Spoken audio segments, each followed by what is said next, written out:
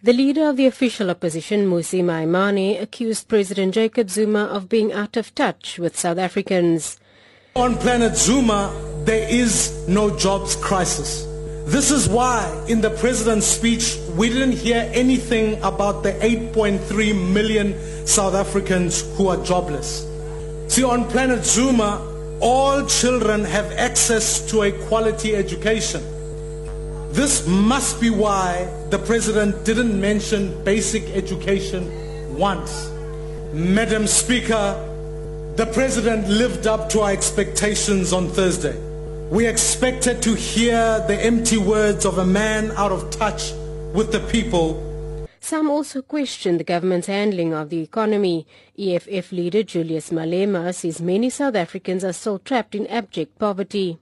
We must not forget that we are in a country where African majority continue to be slaves and suppliers of cheap labor to the white minority as cleaners, garden boys, domestic workers, car guards, petrol attendants, security guards, and rock drill operators, and everything that pays low wages. IFP leader Mangosuthu Buthelezi says while the president has tried to take South Africans in his confidence with a frank discussion, it was too little, too late. I ask the question, is this too little, too late? Is it enough to restore our nation's confidence in the present leadership of the country? Undoubtedly, it is not enough to pull us out of our economic distress. But the Minister of Trade and Industry, Rob Davies, has defended government's handling of the economy. He says the state of the economy was due to many external factors. The price of gold in January this year was 1/3 down on the corresponding level of 2013.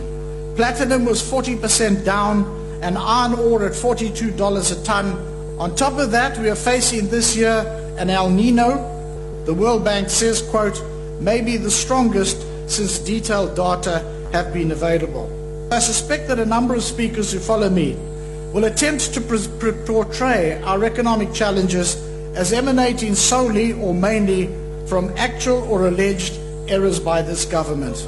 While parties are not allowed to discuss matters that are pending before a court of law, some opposition leaders could not resist the temptation to refer to the Constitutional Court relating to the Nkandla saga and the powers of the public protector. According to UDM leader Bantu Olomisa, the president's surprise announcement that he was willing to pay back some of the money for the non-security features at his private home in Nkandla, it has caused more harm to his reputation. This has affected the trust and confidence of many public representatives in this House who felt abused or betrayed during this process. In this regard, we appeal to the revolutionary consciousness as a patriot with unquestionable struggle credentials to place the interest and unity of the nation first and vacate the office with dignity. Give us a mandate, Msholos, to handle your exit in a dignified manner. After Julius Malema's speech in Parliament, the entire EFF caucus walked out saying they don't recognize President Jacob Zuma. I'm Zalene Merrington at Parliament.